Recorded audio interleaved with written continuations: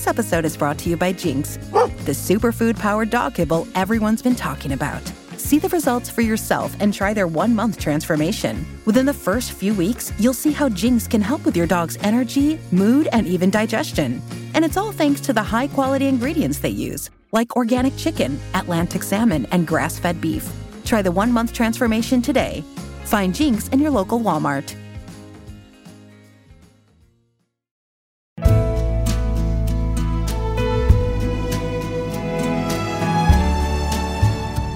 Hello, everyone. I hope everyone's well. Now we're getting well into spring. It's nice, lighter nights. I love it. We just need some warm weather now, hopefully, for the summer, like we did last year. Today, I've got a really interesting guest for you and me to meet. I don't know him at all, and I'm really looking forward to it. He's a brilliant writer, a comedian, a producer, an author. He's written so many books. Best-selling children's books, and he recently had an amazing documentary on All 4 called Jews Don't Count. Quite controversial, but fascinating. We watched it and we loved it, and I'm really looking forward to meeting him and finding out a little bit more about him. It's the wonderful David Baddiel.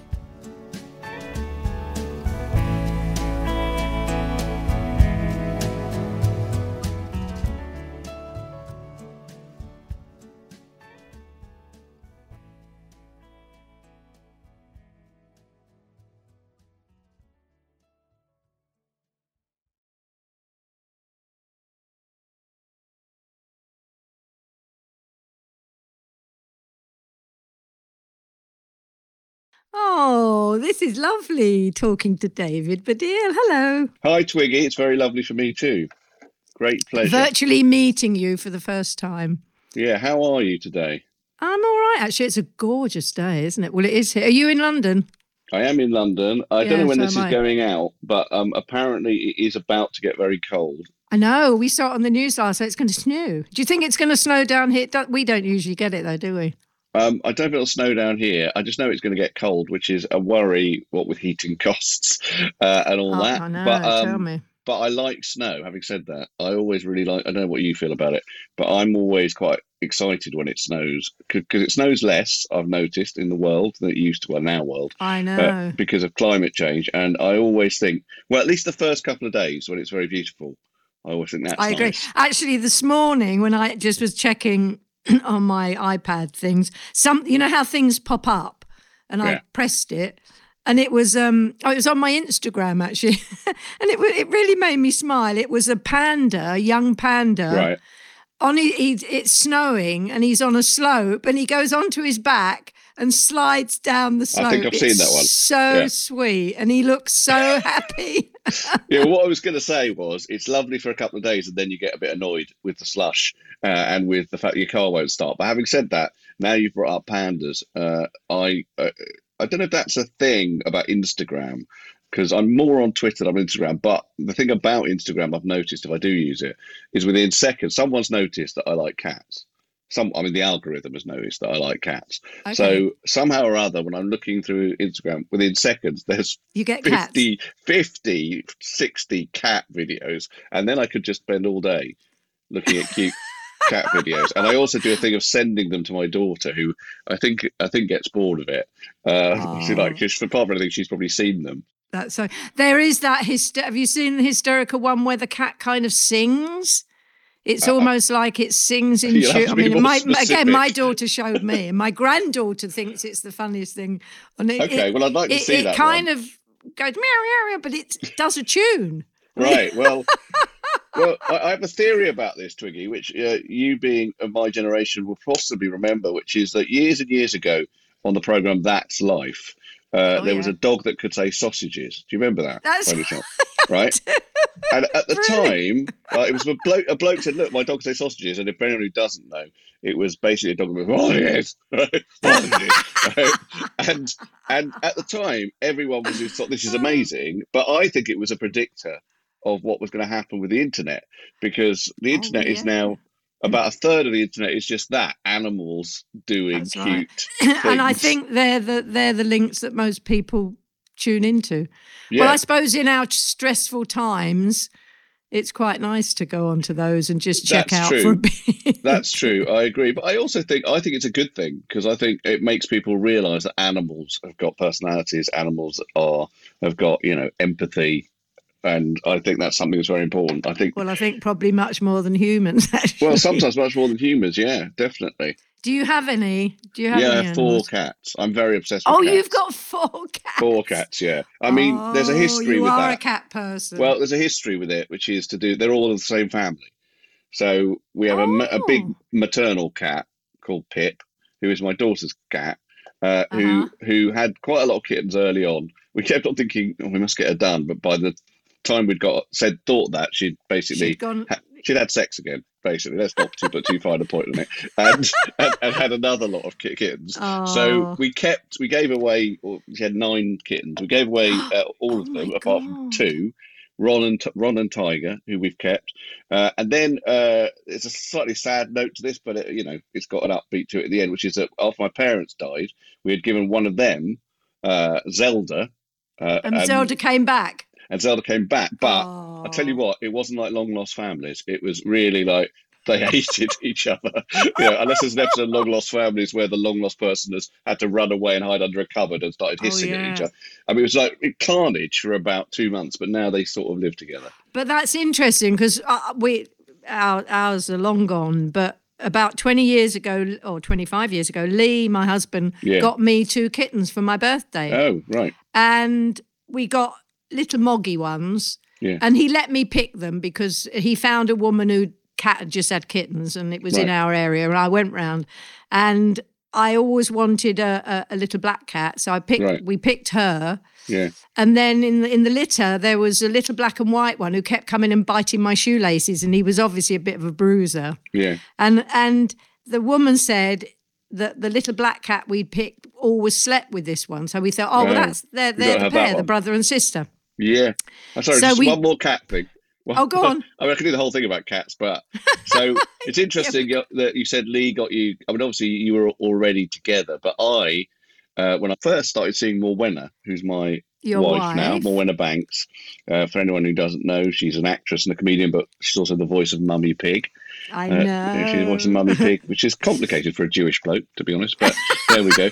Anyway, she, when I first started seeing her, I got her a cat which we had for many years called Monkey. And I now think that's a bit amazing. That's a bit amazing because I clearly had decided unconsciously, and she might not have decided, that this relationship. She was the one. Yeah, because a cat isn't for Christmas, is it? It's for keeps. Tell me. Yeah. But with my cats, we thought we'd made this brilliant decision of these 2, and it turned out that the black and white, the male cat, was a terrible bully, and he was horrible. We called them, because Lee at the time was doing Merchant of Venice. No, Midsummer Night's Dream. Right. And so we called them Titania and Oberon. Right, lovely. And Oberon, he was so horrible to her. If I put food down, he would push her out the way and eat hers. So I had to feed them separately. And cats and then it can be bullies. Oh, he was horrible. If she was sitting on a chair, he would go and stare at her till she got off. Really? And then he'd kind of hit her with his paw. Oh, and then sadly, he died, and she became this little shell of a kitten and very timid. And then he died when he was 4. We didn't know he had a weak heart. Oh, okay. And we took him to it, and it was sad. But she became queen of the house. She completely changed. Once he was out of the picture. Yeah. They're so territorial. So actually, he did her a favour because she had a wonderful life. She ran the house. Right. It was her house. She came out of her shell. So what you're saying is the tough love early on, when he was out of the picture, made her into a sort of better person. She was able. No, I think he bullied her, and she was frightened of him. Maybe in a way that worked out because she was like, okay, I have to live with this, and then when he was gone, she was able to, spread her wings a bit. She spread her wings. Yeah, we put a crown on her, and she became Queen Titania. Yeah. We should probably, I'm happy to talk about cats forever, but probably Kobe, your producer, is thinking, stop talking about cats. About cats.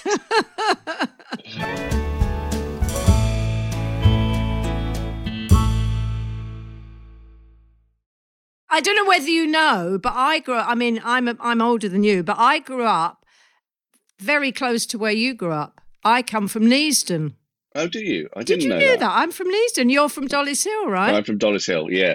Yeah, well, originally I was born in America in a place called Troy, which is sort of upstate New York, because my dad was part of what in the 60s was called the brain drain, which was a thing whereby, people who had degrees in chemistry, which he did, would go, or stuff like that, would go to America to find work because there was less work in Britain. So he went just after they got married to live in America and teach in America, upstate New York. And they were clearly, this is the second time I've said this, but this time about a human being having a lot of sex, because I was born and my older brother was born in America. But then we came back here, and yeah, most of my childhood was spent in Dollis Hill. Funny. I remember it. My sister's best friend lived in Dollis Hill. So I'm going to get specific. Where did you live in Neasden? Do you know where the IKEA building is on the North Circular Road? Yeah, of course. Well, that used to be. That wasn't IKEA. It was. I think it was a secretarial college or something. Oh, right. Anyway, there's a road to the left of that, and then there's a big building that I think is a fast food place now, beginning with M. Oh yes, I've been there. It used to be a pub. It used to be a pub called the Palladium or something, and there's a road there called St. Raphael's Way, and I lived there off the North Circular Road. As a kid, all my childhood, and until what happened to me happened, age 16, and then it all kind of changed. But I mean, you've probably talked about this on this podcast already, but I'm going to ask you. So were you just walking around the streets of Neasden when someone said, "Hang on, you could be a model"? What? No. It wasn't. It was pretty close. No, it was. I was a schoolgirl, and I had a boyfriend who had a friend who worked on a magazine. It was one of those things. Right. And she saw something. I mean, listen, I was 16. I was really young, and a very not like. I see 16-year-olds today, and they seem so grown up and sophisticated. Yeah, and well, they are. I wasn't. No. But well, I obviously had a kind of look that she recognised. Yeah. That I didn't. Well, nobody knew because the look was changing then. It was the mid-60s. Yeah. But when that happened, I mean, to stop me if you've talked about this a lot on this podcast. I know you're meant to be interviewing me, but I'm really interested. I'm meant to be interviewed. I know, but I am really interested. When that happened, did you just go along with it, or was there at any point that you thought, because obviously it is a complicated world, modelling, and lots of bad stuff can happen in it. Oh, if it tell didn't me, happen I know. To you. So I was lucky because this person who was my boyfriend, when the whole thing kind of kicked off, and I was sent to have my hair cut, then sent to be photographed, and I was doing all that kind of makeup on my own because I would weekends I wasn't allowed to wear makeup at school, right? And so he photographed me, and then that's what kicked it off. And a journalist. So you were still at school. You were still at school when it kicked off, and I had to have permission to leave school. And my dad got I went to a grammar school actually. And in Neasden? No, in Brondesbury. Oh, in Brondesbury. So which school is that? Well, it's now owned by, I think he still owns it, Cat Stevens. Is it? It's a Muslim boys' school, I think. It's still there. Is it in Salisbury Road? Yeah, it's on the top of the hill. Yes.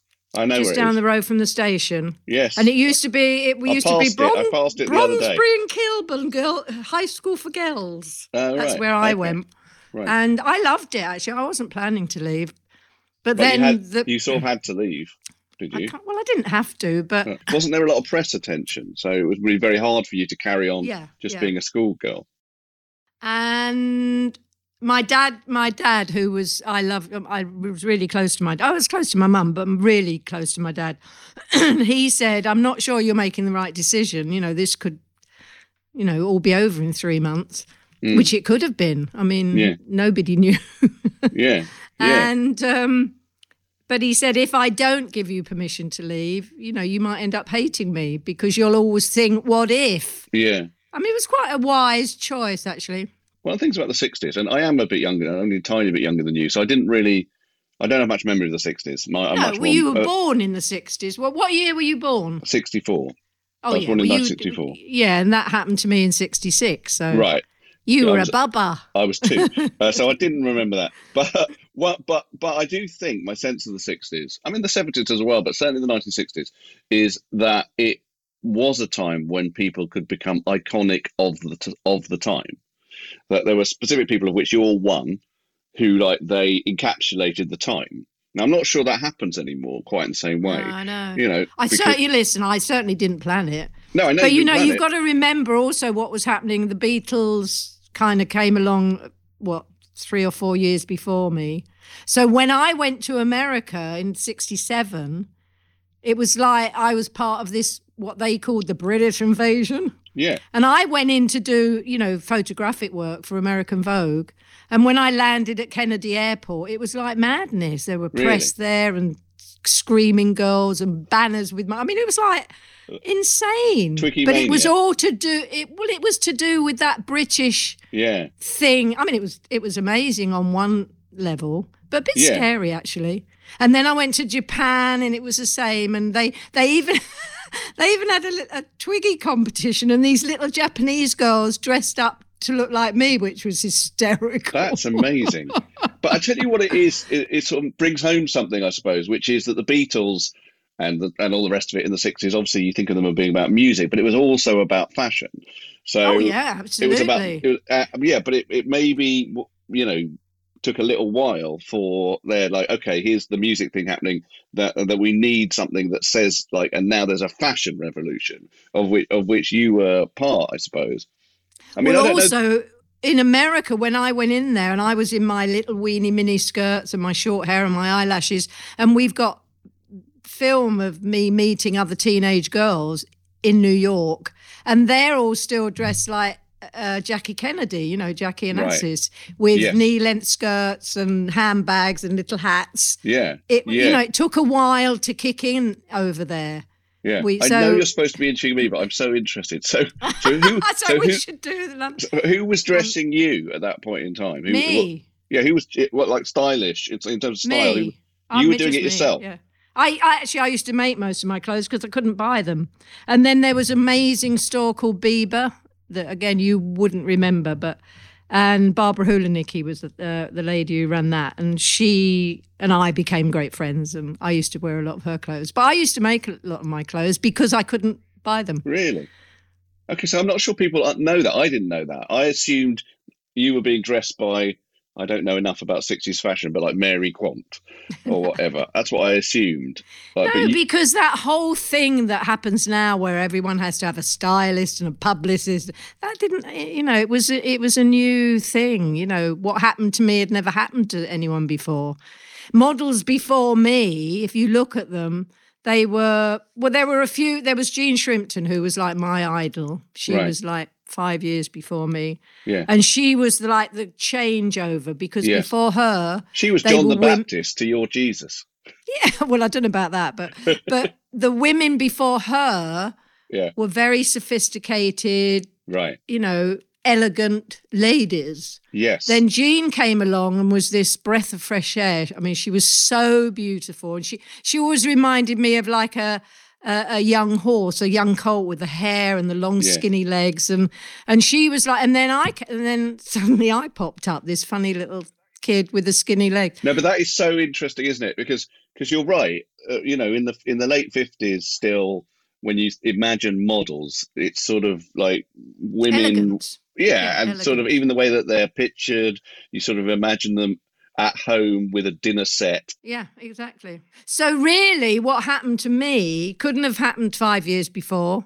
Yeah. And as you said, it probably wouldn't have happened 5 or 6 years, 10 years later in the mid-70s. So, I mean, I just happened to be in the right place at the right time, so to speak. Okay. You better ask me some questions about me, I suppose. We should get over to you. What are you drinking, by the way, if I may ask? I've got lemon and ginger. Well, I have an nearly empty cup of coffee here. So if you're interested, I normally start with a cup of tea. I say it in is bed. tea with me. So what tea do you drink? Well, I normally breakfast tea. I normally start with breakfast tea, which, to be fair to her, is normally made by Morwenna. She gets up earlier than me, and makes me. It's very, very kind of her.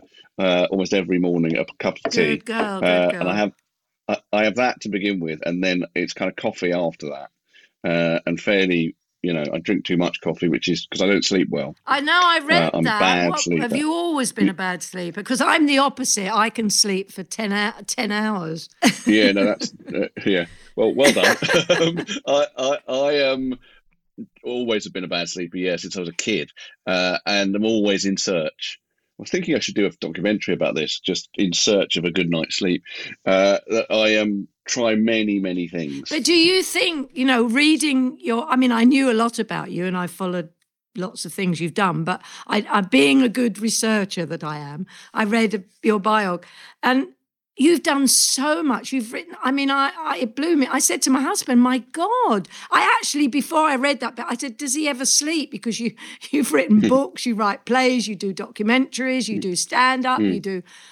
Yeah. Do you think it's because your brain is so kind of on all the time? Do you think that's to do with you not sleeping? Yeah, I think there is a relationship between it. I have a lot of thoughts and a lot of ideas, and I do think that I find it very hard to switch off. I resist it, even though I really want to go to sleep. I find it that I resist unconsciousness, and I've noticed recently I've started to listen to audiobooks and podcasts and stuff. Maybe I listen to your one before I go to sleep, and that helps a bit. I'll tell you why. I'm tricking my brain. Because my brain doesn't really want to go to sleep. However much on the surface and my body wants to go to sleep, my brain doesn't want to go to sleep. But if I listen to an audiobook or podcast, it's like, oh, you're not going to sleep, you're listening to something. And then gradually, if I do fall asleep, which I don't always, then it's like the brain has accepted that it's still going to lull itself to sleep. You should do a program on it. It is fascinating, actually. Well, I did do a podcast about it, actually, a while back. I did a podcast about it'd be interesting to do a visual one, because you could meet other people. And it is fascinating. Why do some people manage, like me, to go... what I do every night, I don't look at my iPad or my phone. Sometimes I just check to make sure my daughter or something hasn't called. Because I'm always on 24-hour call, as you are as a parent.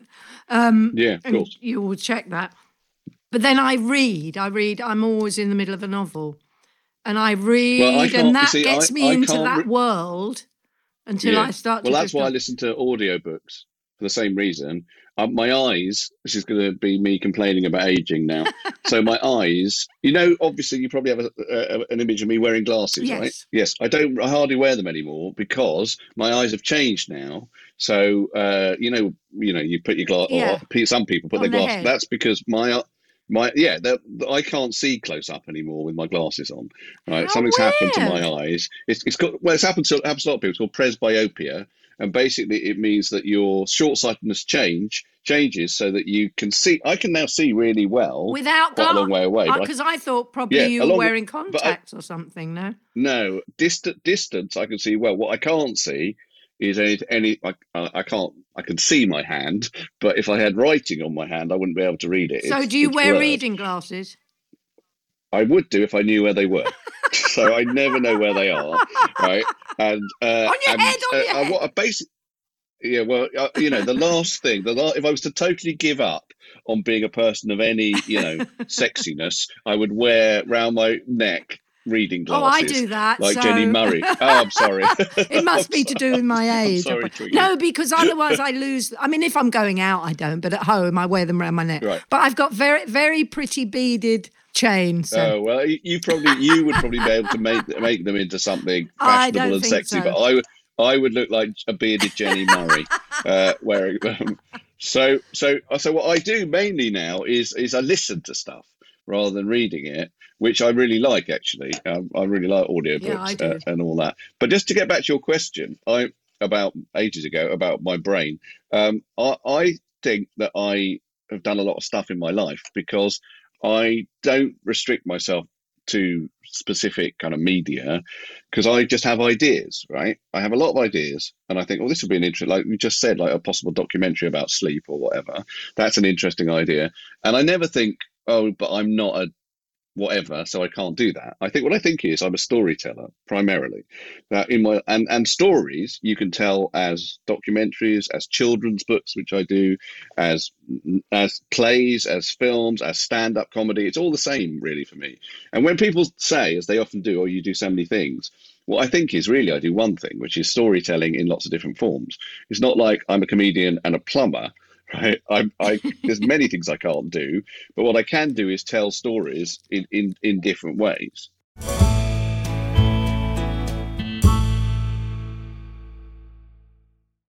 I also read that you won an award for one of your kids' books, right? Because they said it was the book that made 9 to 13-year-olds laugh more than any other book. That's brilliant. Yeah, no, that is brilliant. Yeah, I won the Laugh Out Loud award for that.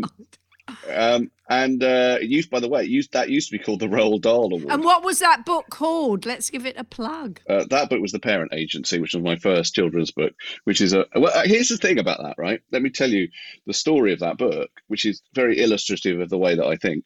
So I didn't at any point think to myself, I must write a children's book because David Walliams has written children's books and he's done well. I want a bit of that. It's not that. It's like one day, my son, who at the time was 8 and very cute, he's now a hulking 18-year-old bloke, but he was 8 years old at the time, said to me, Dad, why doesn't Harry Potter run away from the Dursleys, which is the horrible family he has to live with when he's not at Hogwarts? Why doesn't he run away from them and try and find some better parents? And I thought, that's interesting, the idea of a world in which children can choose their parents. And I thought, that sounds like a classic idea for a children's book, a world in which children can choose their own parents, right? And I thought someone else must have written it. Sometimes that happens with ideas. I think they ring a bell that sounds so classic. I think someone must have had this idea already, but they hadn't. So at that point, my kind of lower middle class Dollis Hill immigrant stock thing ticks, an alarm bell ticks. I think I better do this, because someone else will do it and I need to do it. And so I just decided to write it. And did you test it on your son when you wrote it? Yeah, he actually did. My son has hardly read any of my children's books, but he did read that one and he did like it. And my daughter. And yeah, since then, I think I've sold over 2 million children's books. So it was a good thing. Oh my goodness. It's a good thing that he said that. I did buy him, I believe at the time, an iPod to say thank you for the idea. It's also quite funny, I think, that my son came up with an idea of how you can swap your parents. Like I should have thought it's a bit worrying that my son has had this idea. But does he still live at home? Or is he at uni or something? He goes to a music college in East London, where he's studying music production. Oh, lovely.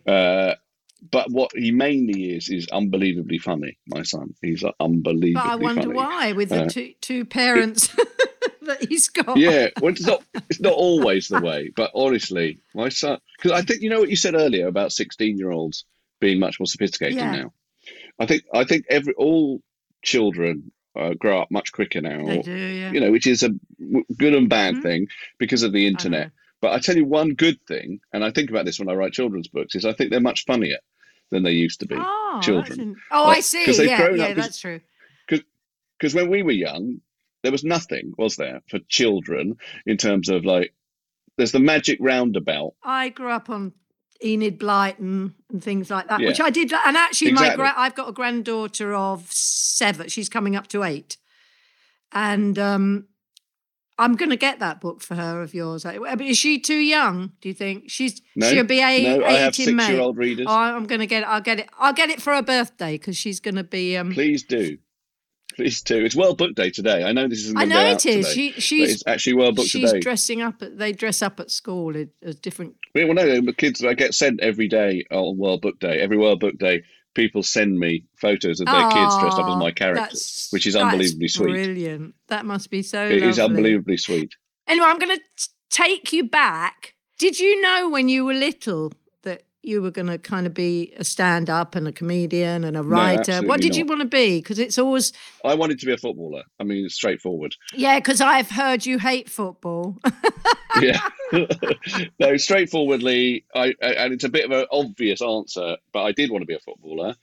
A tiny part of me still thinks I should have been a footballer, even though every single person I've ever played football with would disagree with that and would say, well, obviously you weren't good enough. And I think, rationally, I think, well, you're right. But another part of me thinks, no, I think a lot of men think this, but I never had the chance. I should have gone for a trial. Are you part of a kind of celebrity team, or do you play? Actually, I sort of am. Yeah, I play, although at the moment I'm regularly getting injured. So I've got some recurring problem with my left leg, whereby I don't bother to really rest it for long enough because I love playing football, and I think I'm 58. I haven't got that much time left. I've got to play again. So instead of leaving it, I go back and play. And this just happened last Tuesday. I do a kick that's a bit of a big kick, and then I have to limp off. Yeah. Right. So, but I play with some like Angus Deaton, Hugh Dennis, but a few other people. Oh, it must be so much fun. Yeah, it is really fun. It is really fun. We're called the Snake Pit Strollers. That's the name of our team. We play regularly every Tuesday night. And actually, over the years, I've played in that team for 30 years. Wow. Now my son plays. So it's a thing that happens. It's like all of life is there because gradually, as the years have gone by, obviously we've got older. Some players have actually even passed away, but there's a new generation of sons coming up. Oh, that's lovely. Yeah, who play, and it's lovely. Except they're much better than us. They're much better than us, and I can't catch any of them. Yeah, they're much younger. Have you got a team, obviously, that you follow? Chelsea. Oh, Chelsea. Oh, they're around the corner from us. It's not good at the no, isn't it? Not good. I don't. It's follow, really bad. I don't follow football. No, okay. I do me. watch the and I do watch the cup final. Oh, good. And I do watch England. The do you big. watch England? We watch England in the World Cup. That's as much as my football knowledge is. But and I should probably answer your question about whether. So when I was young, I'm actually writing a sort of memoir at the moment because I did a show in the West End a few years ago about my family, specifically about my parents, because I had quite a strange upbringing and I wanted to talk about it on stage. And I was just writing in that about how when I was young, and I don't know, maybe this was the same for you, even though you got suddenly taken out of it, but fame and success on the sort of level that I've experienced it was like totally another planet. Like now, I think kids grow up thinking that fame's quite close, that they could quite just walk easy into to it. happen. Quite easy, yeah. But when I was growing up, it was literally another planet. Here, I could tell you how I expressed that. So for my bar mitzvah, right, I got about 50 quid, right, which was a lot of money. I was very excited. Yeah, I got about 50 quid, and I went and bought an electric guitar from a shop in Hendon Central. And I told a friend of mine that I'd bought an electric guitar, and he didn't believe me.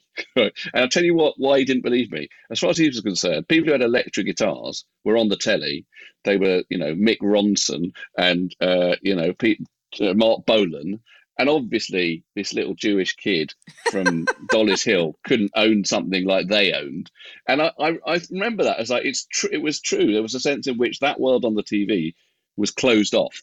It wasn't at my world at all. So I still wake up some days surprised that I'm in it, because it feels to me like my parents were totally not of showbiz or bohemian or anything like that.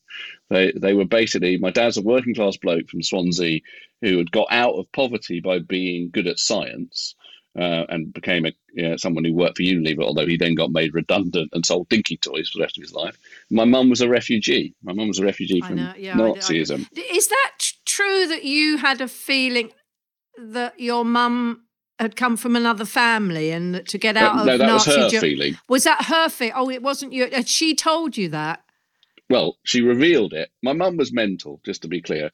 And so, not surprisingly, because she'd had a very difficult childhood, but she revealed suddenly on Who Do You Think You Are? I did the first Who Do You Think You Are, the first series. Have you done it? Yeah, I did it. Yeah, I did I think I was in the first, or maybe the second. No, the second, because I really wanted to do it and they never came to me, and I was really annoyed. And then in the second series, they came and said, if we can find a second series isn't that bad, Twiggy. Second series, yeah, but I wanted to be in the first series.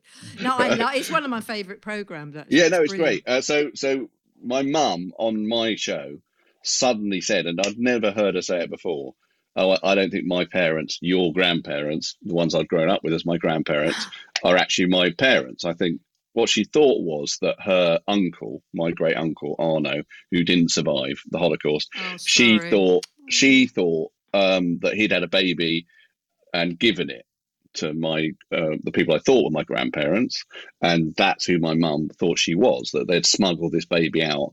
It's a complicated story. To get them out of Nazi Germany, right? Well, get the baby out. They were getting out. Her thing was that the people I thought of as her parents and my grandparents, Otti and Ernst Fabian, right? Her idea was, they couldn't have children, and there's some evidence for that because Otti was 40, which is quite old then. Yeah, my mum had me at 40. Well, there you go. And she didn't speak to my dad for 3 months. She was so furious because she thought, really? Which apparently I only found this out when I was growing up. I've got an elder sister who's 15 years older than me, and she can remember my mum being furious because she thought it was, what would the neighbours say, that she got pregnant at 40. She thought it was really? Isn't that? Yeah. But hang on a minute. Sorry, I'm in the middle of telling you about mine, but I must just stop for a minute and say, did your mum? How could she be furious with your dad? Because did she not know the facts of life? Did she not takes know? 2 to tango, exactly. Takes 2 to tango. It's not just your dad's responsibility. No, listen, if you'd met my mum, you'd understand. I'd love to have heard that argument. I love my mum. I loved her. I'd love to have heard the argument where she said, how dare you? How dare you make me pregnant at 40? Shirley, my sister, said she'd actually sent him to Coventry for 3 months. She wouldn't talk to him. That's hilarious. Anyway, go on. My mum believed that her parents were not her parents, that her uncle was her father, and that the baby that her uncle had just had wasn't, to get that baby out of Germany. She gave it. They gave it to their sister, and blah blah blah. Okay. Anyway, I didn't find any evidence for that. You didn't? Think you are. No. Oh, so I wonder why she thought that. Because she was mad. Partly because she was mad. And also, to be fair to her, my mum got out of Nazi Germany in July 1939. Wow. So a lot of stuff probably went on, some of which I don't know about, in order to get her out at the last minute. She got out with her parents, so my grandparents got out as well, but their wider family didn't, and they all didn't survive. I'm so sorry. That's so horrible. It is absolutely horrible, and it's one reason why I've ended up talking a lot about anti-Semitism, I think. Well, Lee and I watched your programme that was on recently. It was.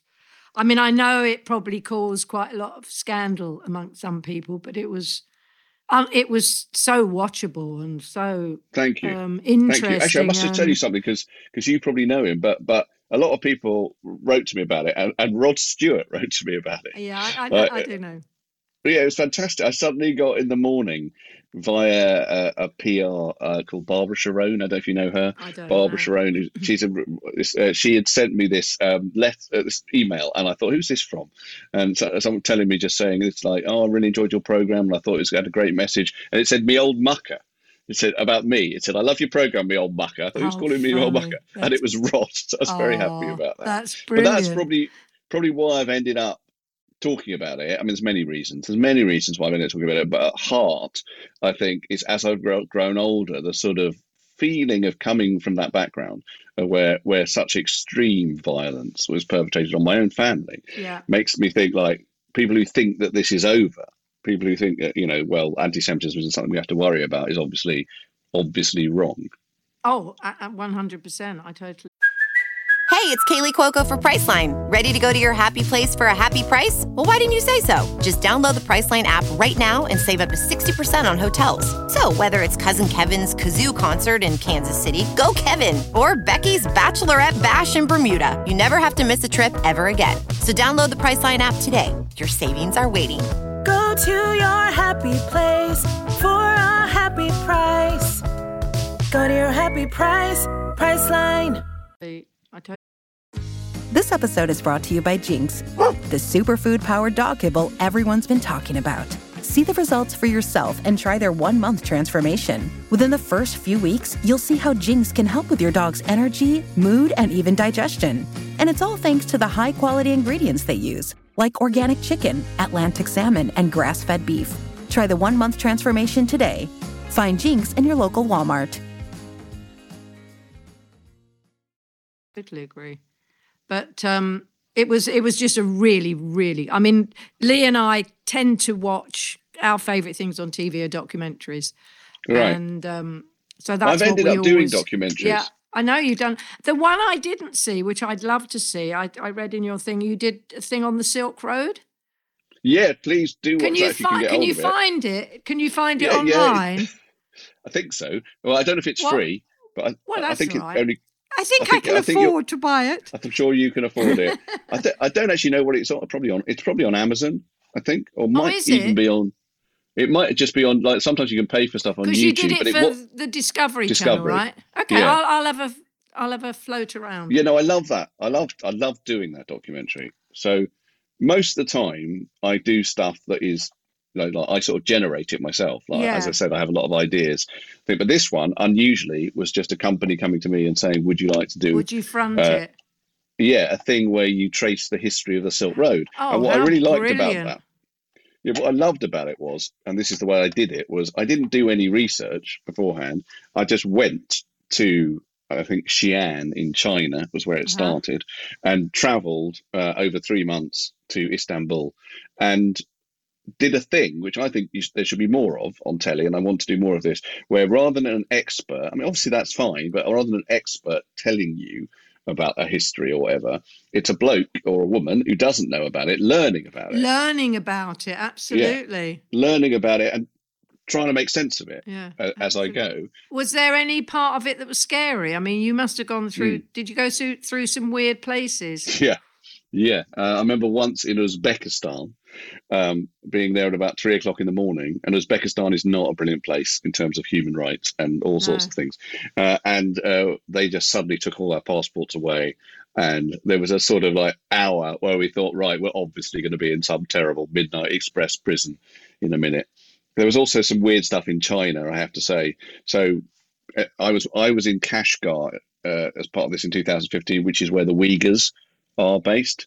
You know the Uyghurs? No. Do you know about them? No. Okay, so the Uyghurs are an ethnic minority in China. Okay. Who are being massively discriminated against by the Chinese.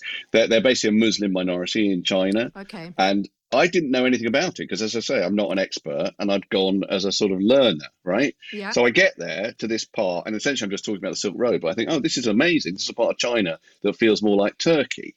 Right. Okay. And people are not Han Chinese there. They're mainly Muslim and whatever. But there's clearly a lot of tension. There's a lot of tension. And we were in a hotel that was essentially behind barbed wire. And I didn't know anything about that. Oh, my God. Anyway, cut to, now, and it's really gone very, very horrible for that minority there from the Chinese. So, but I mean, for me, it's all, as I say, it's a learning thing. I wouldn't really have known about that had I not gone to China, gone and done the Silk Road and understood. And did you stay away for the whole 3 months? You didn't come back and forth? No, I did. I went back and forth because my kids were still quite young. Yeah, then my kids, it was in 2015, I think, I did that show. So my kids were still young. And so I made it like, it meant more work in terms of traveling. I had to do quite a lot of flying backwards and forwards, but I didn't want to stay away for 3 months. No, that's why when I watch those programs, I always kind of think, my God, how do you stay away that long? Especially if you've got kids. So no, I couldn't have done that.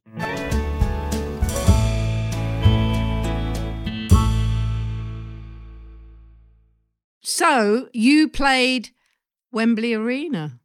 That's scary. That was a long time ago. But I know, yeah, but to play Wembley Arena, I mean, how many people does that hold? 12,000. Oh my God, 12,000. But it was like no one had done that in British comedy before. Arena comedy wasn't a thing. Now people like Peter Kay and Michael McIntyre do that all the time, but at the time no one had done it. And so it was very scary, yeah. I mean, I actually think stand-up comedy is probably in the business of performing.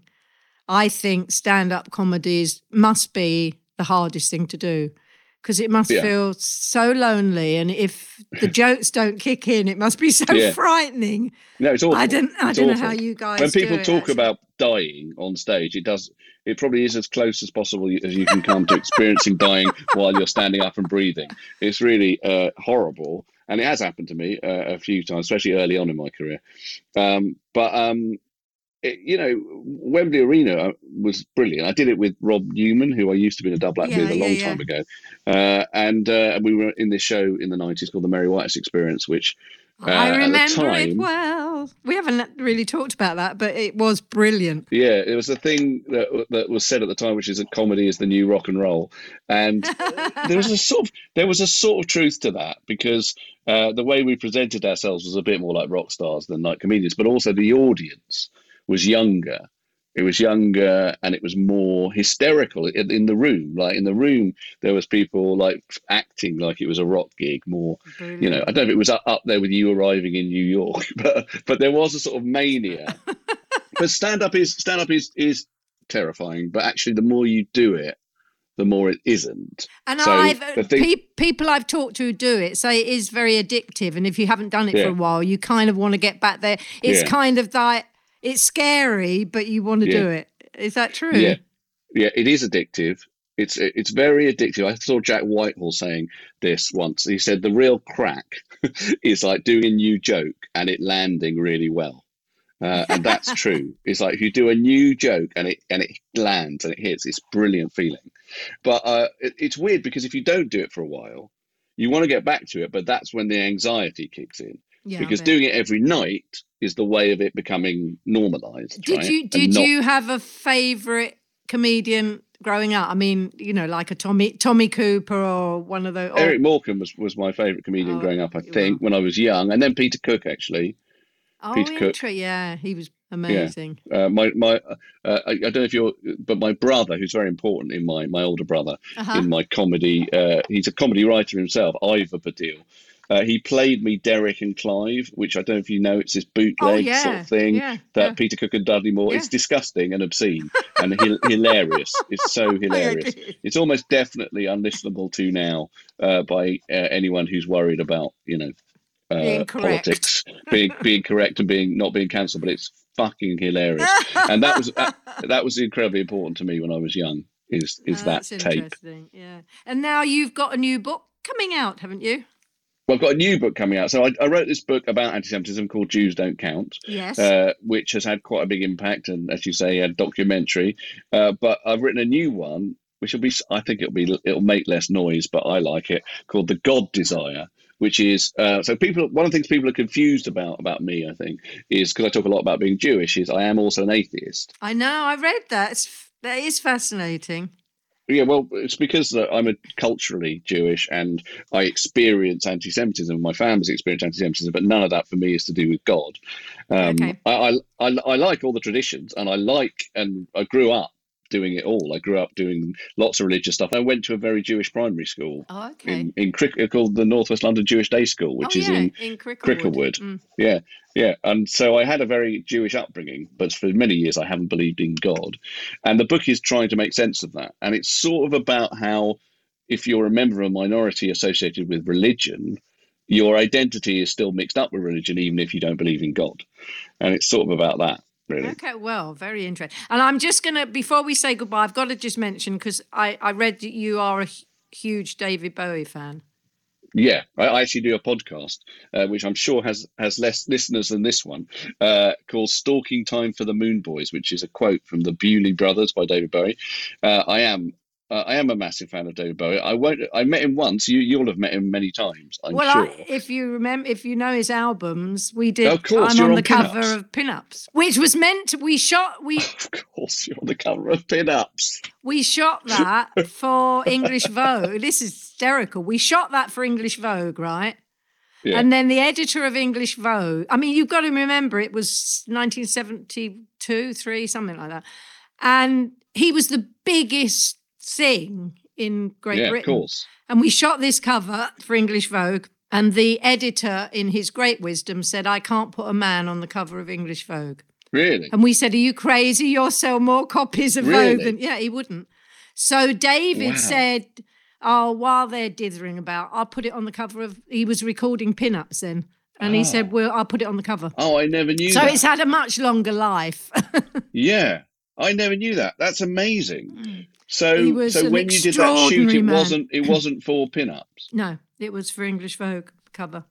Oh, well, that's really interesting. But the fashionistas wouldn't let it on. But they were crazy because he was wearing makeup. They could have credited the makeup. Yeah, but also I don't understand that. It's like, presumably, getting David Bowie and you in 1972 was quite a big deal. So surely it was already pre-arranged. This is the cover of Vogue. Yeah, I mean, it was done. The editress was there, but it was they suddenly changed their minds. It was the main picture editor, who I can't even remember who it was at the time. It's so long ago. But they just wouldn't. They said, we cannot put a man. We've never had a man on the cover of Vogue, and we can't do it now. Yeah. Did they not notice it was a man and a woman? Did they not spot that? I know. Tell me. Anyway, I'm glad you're a fan because he was absolutely obviously, I'm a massive fan. Well, me too. I mean, I was beside myself. No, he's him. still my primary idol in music. Well, his music is David extraordinary Bowie. when you listen to what was going on then and then you listen to him. Yeah. Anyway, we could go on forever. Thank you so much for coming to have tea with me. What pleasure. I loved it. Thank you, Twiggy. What a joy it was. And maybe we'll meet in person one day. I hope so. I hope so. Thank you so much. Good luck with the book. Thank you.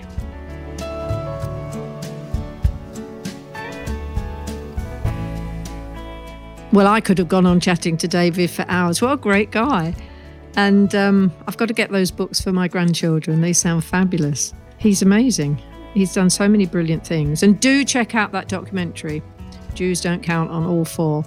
And if you like to hear about these amazing comedians and stand-ups, I have also interviewed Tracy Orman and Ben Elton, Adam Buxton. So go down my podcast list and find them. Fascinating stories. They're extraordinary people. Anyway, have a good week. See you soon. Bye. If this is your first time listening to Tea with Twiggy, please do remember to tell your friends. You can also subscribe for free on your podcast app and listen to all my previous guests. If you want to connect with me, I'd love to hear from you. You can find me on Twitter @Twiggy, or you can find me on Instagram @TwiggyLawson. My thanks go to all the people that have helped this podcast happen. Many thanks to James Carroll and all the team at North Bank Talent Management. Thanks to all the team at Stripped Media, including Ben Williams, who edits the show, my producer Kobe Omanaka, and executive producers Tom Wally and Dave Corkery. The music you can hear now is my version of Waterloo Sunset by the Kinks. If you'd like to hear the whole song, you can find it and all the other songs I've recorded on iTunes and Spotify, so check it out. I look forward to you joining me for my next episode. So see you then. Bye.